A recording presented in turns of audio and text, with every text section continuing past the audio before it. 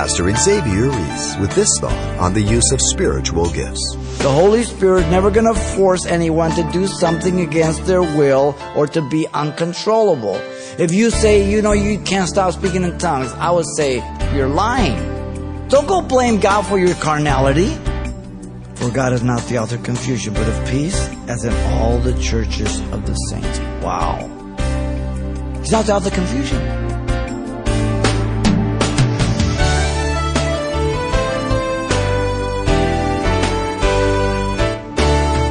Welcome to Simple Truths, the daily half-hour study of God's Word with Xavier Reese, Senior Pastor of Calvary Chapel of Pasadena, California.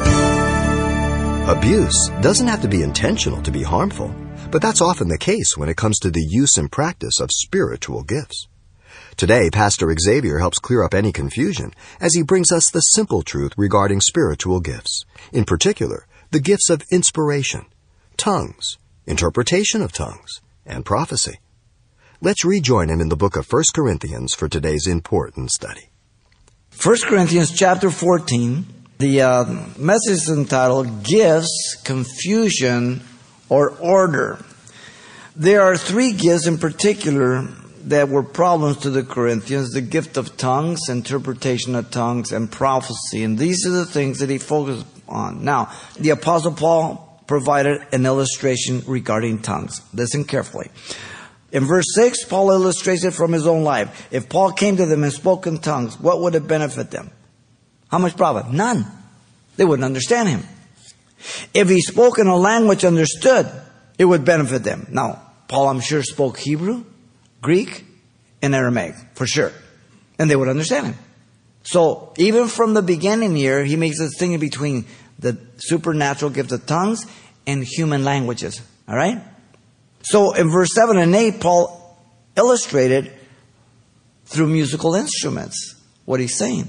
The sound that comes forth from the flute and harp, though they do not have life as you and I do as people, they must give a distinct sound to be recognized. Now in verse 8, the trumpet that calls men to battle must have a recognizable sound, or no one will respond. It's either revelry, retreat, advance. There's a certain tune, a certain sound, right? Even in the Old Testament, you had certain sounds to break up a camp. All right? That's what he's talking about. Now, in verse 9 through 13, the Apostle Paul expressed the understanding regarding tongues. Paul stated that, like comparison, that unless a person speaks in a known language, so as to be understood, how will people understand the word a person could be speaking to the air? That's what he would be doing. If you're on AM radio, that's all you can receive. You don't receive FM, right? Same thing. Okay? You got to be on the same wavelength. In verse 10, Paul stated there are various languages in the world. Not one of them is without significance or voiceless. There's certain sounds, certain words, and you know them, I know them, so we can communicate back and forth. It's just real simple. But only those who know the sound and the words can communicate in that language. Okay? In verse 11, the hearer as well as the speaker become barbarians to each other if they are unable to communicate with the meaning of an earthly language effectively. Barbarian means that you didn't speak the language of the day. They call you a barbar. If you didn't speak Greek, you were a barbar. Verse 12 and 13, notice Paul stated that the zeal for spiritual gifts is to be concerned with what? The edification of the church, not yourself. Even so, verse 12, he applies it. Since you are zealous for spiritual gifts, let it be for the edification of the church that what? You seek to excel. You see? We want to edify the church. Your gifts are for me. My gifts are for you. Therefore, let the one who speaks with a tongue pray that he may interpret. In order to what? That the church may receive edification, right? He is saying, don't be a barbarian to those who are in the church speaking in tongues unable to be understood. Unless what? Unless there would be interpretation. Then it serves a benefit, right? Simple. Now he's going to give the order of public worship as we move on. Now look at 14 through 19. The Apostle Paul gave the explanation now regarding the tongues. Paul stated the gift of speaking in tongues is a form of praying. So he uses the tongues and praying synonymously. Amazing. The spirit of man is praying by the intervention of the Holy Spirit. You don't know what you're saying. That offends the intellect of man. Okay? The intellect of man is not cognizant of what is being prayed at the time. His understanding is unfruitful, he told us. Notice 15. Paul stated a twofold conclusion. He concludes that he would pray in the Spirit, meaning tongues or praying, and with his understanding, Hebrew, Greek, or Aramaic, right? Referring to earthly languages. Now there are some who say that he's talking about earthly language. He's not talking about in the spirit of earthly language. He's making the contrast between tongues and earthly languages. The rest of 15, he concluded that he would sing in the Spirit and with the understanding also an earthly language. Here's the contrast. So he can speak or sing. No different, right? You can speak English, you can sing in English, right? Well, why would you not be able to do it with prayer language? Of course you could. The choice was made in view of the ability to understand, either by an interpretation or by speaking in a common known language to the audience. Paul stated the reason for this conclusion. A person will not understand the tongue.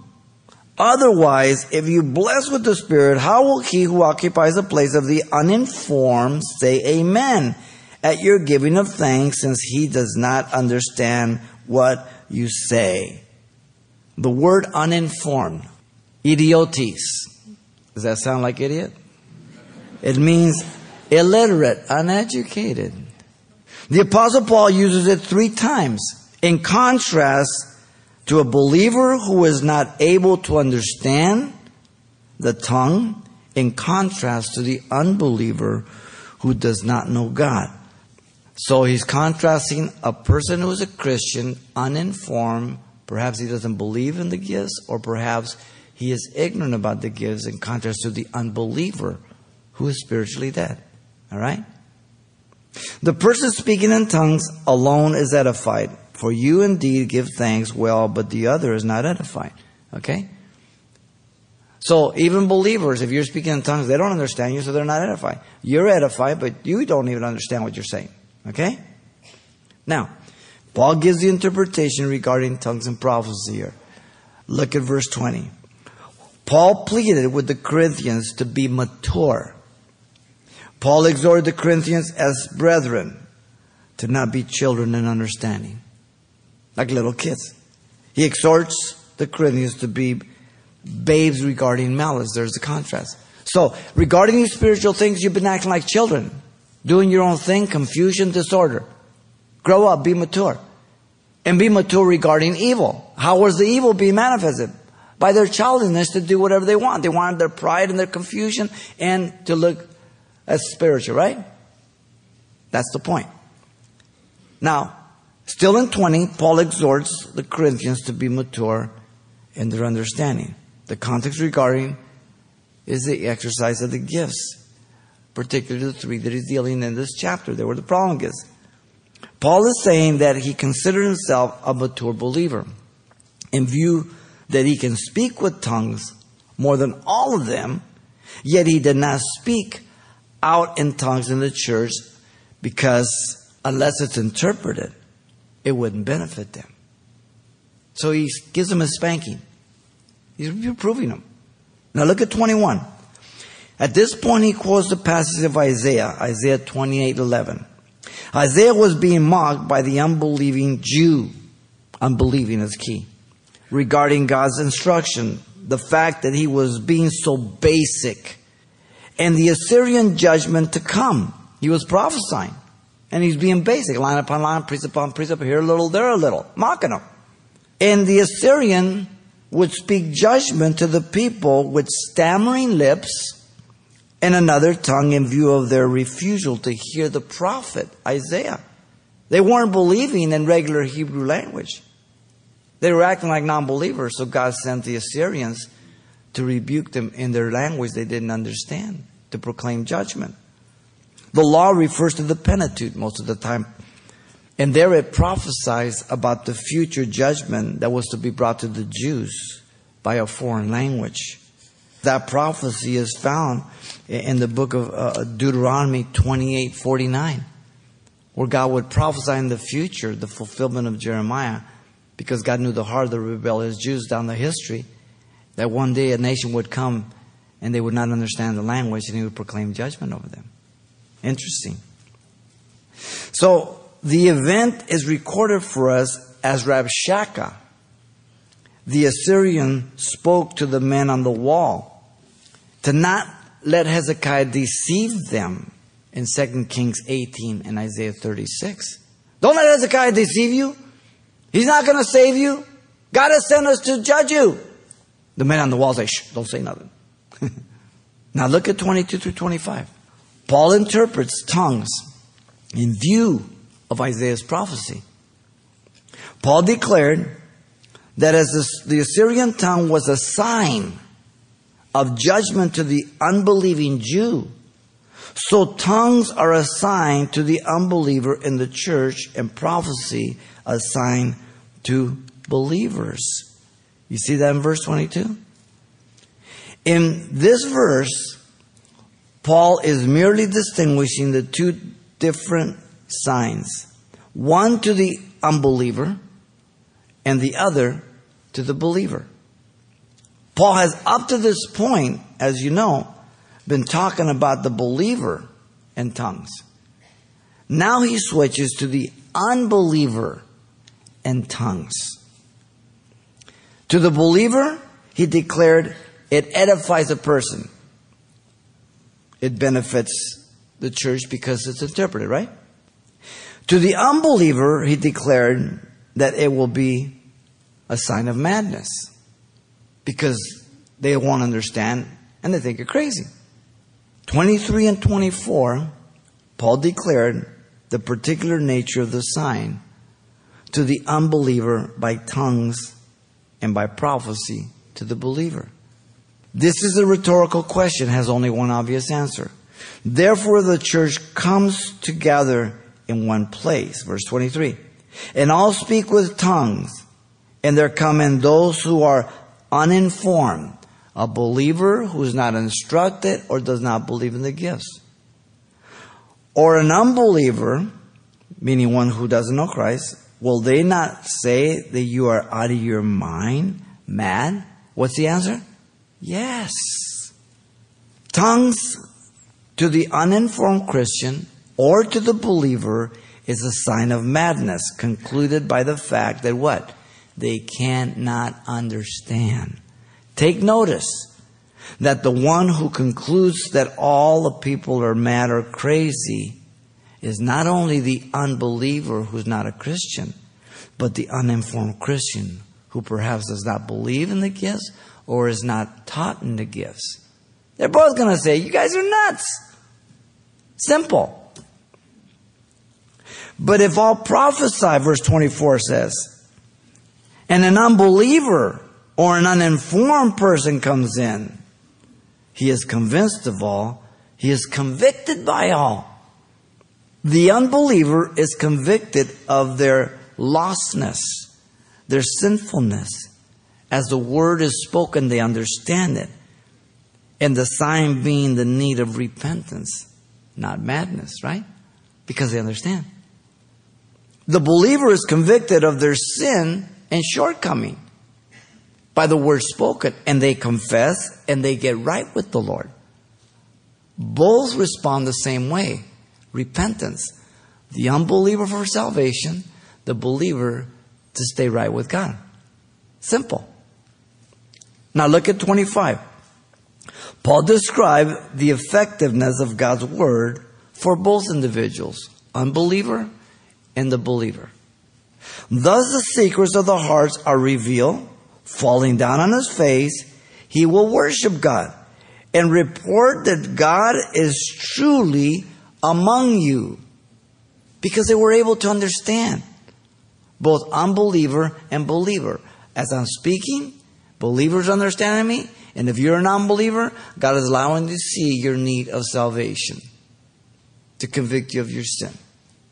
In plain English. Simple. So these are the important instructions on tongues and interpretation of tongues and prophecy. He lays them out. When you follow them straight like that, they're clear. Lastly, the imperative order for the public gathering of the church regarding prophecy, tongues, and interpretation is given. Verse 26. Paul the Apostle gave an actual case scenario here of the church of Corinth in the exercise of the various gifts in such a way that they did not edify the body, but resulted in chaos and confusion. The mild reproof is expressed by the question. It's rhetorical. Listen, how is it then, brethren, and he's loving, whenever you come together, there's the context, the assembly of the church. The disorder is expressed by Paul naming 5 things taking place. Listen, all at the same time. Each has a psalm, a teaching, a tongue, a revelation, an interpretation. All at the same time? That's crazy. Confusion. The command was corrective. Let all things be done for edification. This is an imperative command, not a suggestion. Simple. You can't have all these things going at the same time. Then in 27 to 28, the Apostle Paul gave the order for tongues and interpretation of tongues in the church gathering. Paul stated in 27, this is the context of when they gathered in the church again. First, he placed a limit on the number of people. If anyone speaks in a tongue, now we're talking about supernatural gift, not Hebrew, not Spanish, not English, not Pig Latin or anything else, okay? Let there be 2 or at the most 3. Second, he declared there should be order, and each one in turn, not all at the same time. Third, he demanded there be an interpretation. One interpret, so as to have the body receive what? Edification through understanding. Then in 28, Paul stated the condition for speaking out in the church, and it's very, very clear. Listen, first, but if there is no interpreter, the implication being 2. First, the personal knowledge of one present to interpret, having the gift. The gathering is small enough, the people know each other, so they know who has what gifts, right? Simple. Notice second, in 28, let him keep silent in church and let him speak to himself and to God. When? If there's no interpretation. First, he speaks to himself to see if it is the Holy Spirit who has spoken to him or her, not just their own impulse. So it comes back to me. Because sometimes I think God may speak to me, but He's not, right? So I keep saying, I say, Lord, is this really you? You speak to me. If it's you, then deal with me again with the same thing, right? That God confirm it. And then he speaks to God. First himself, then to God. That God may give him that interpretation if it truly was God. But in other words, you don't just jump out. It could be just your emotions. You make sure it's God. The Apostle Paul gave the order for prophecy in the church gathering next. First, he limits in verse 29 again the number of people. Let 2 or 3 prophets speak. Second and 29, and the others judge. This is important. The order is to be judged. Is it one gift at a time? And then the content is to be judged to make sure it doesn't contradict the Word of God. So if somebody says, I want my children, I want you to be encouraged and I want you to follow me. I've got a new revelation. You say, you're smoking something. Because it's contradicting the Word of God. You understand? So we not only judge that it's one gift at a time, but we judge the content of what's being brought forth. Does it add to the Word of God? Does it contradict the Word of God? Or does it go along with the Word of God? Does it edify, comfort, or exhort? Right? Who's to judge? The whole church. Not just the pastor. The whole church. The function, does it edify? exhort, or comfort. These are all tests that you are to know as people, not just the pastor. And notice thirdly in verse 30. But if anything is revealed to another who sits by, let the first keep silent. So in other words, in turn, not at the same time, right? Be courteous. Here you come, you're driving, you come to an intersection. There's no stoplights. There's no signs. You look at the person, you go. You're courteous, you go. If we both go at the same time, we're going to crash. In other words, so that each can speak in order and not confusion. He gives the reason. Look at 31. For you can prophesy one by one, that all may learn and all may be encouraged. So here Paul says that really every person God can use to speak in edification, exhortation, and comfort to others, right? Not just one person or a group of people. Prophecy means speaking forth the word of God. Edification, exhortation, and comfort. It's not talking about predictive events, right? He's defined it for us. Now in 32 and 33, the basic reason that Paul can demand order without fear of quenching or grieving the Holy Spirit is due to two simple principles that never change. Here they are. Look at 32. The spirits of the prophets are subject to the prophets. The Holy Spirit is never going to force anyone to do something against their will or to be uncontrollable. If you say, you tongue out and you can't stop speaking in tongues, I would say, you're lying. That's what I would tell you. In Jesus' name. The spirit of the prophet is subject to the prophets. Don't go blame God for your carnality. Second, for God is not the author of confusion, but of peace, as in all the churches of the saints. Wow. He's not the author of confusion. The lack of order and confusion is man's doing by the lack of knowledge of the Scriptures or by allowing himself to be led by their emotions. And this happens a lot of time in Pentecostal circles. It's an emotional theology that's taught. There are brothers and sisters, but just a little out of control. You understand? All right? Verse 31. So, take note that Paul declares in all the churches of the saints. All the churches of the saints. God is consistent in all the churches because they are all part of His body and He is the head of the church. We all have the same Bible. We all have the same Holy Spirit. We all have the same mind. So we should allow those things to be in line. Right? Simple. In 40, he concludes with the mandate for absolute order in everything in the church. The context being the gifts of the Spirit. But particularly tongues, the interpretation of tongues, and prophecy. Very, very clear. Now, when you follow it verse by verse, and you read it in the context, and examine it with the whole of Scripture, it makes all the sense in the world. This is the teaching of Paul, as he has addressed prophecy, tongues, and interpretation of tongues. The introductory remarks about prophecy, tongues, and interpretation of tongues have been laid out for us. The important instructions on tongues, interpretation, and prophecy has been very, very, very clear according to his instructions.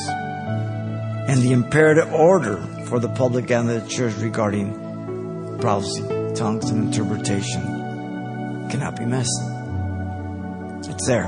Now, exercise your gift decent and in order for the edification of the whole church. It's simple.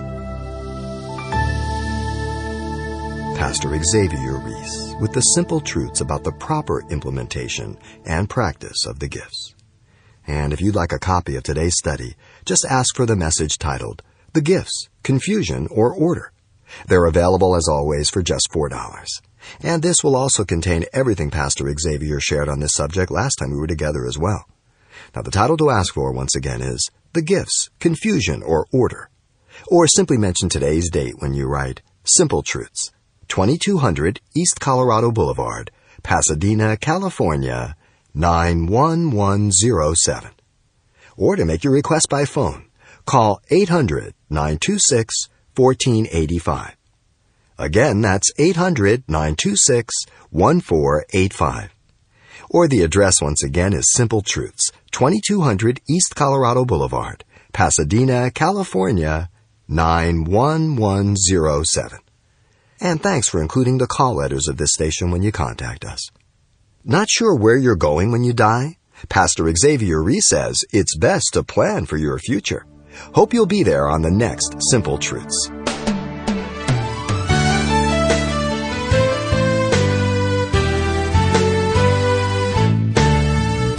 Simple Truths with Pastor Xavier Reese, a daily half-hour broadcast, is a radio ministry of Calvary Chapel of Pasadena, California. www.calvarychapelpasadena.com.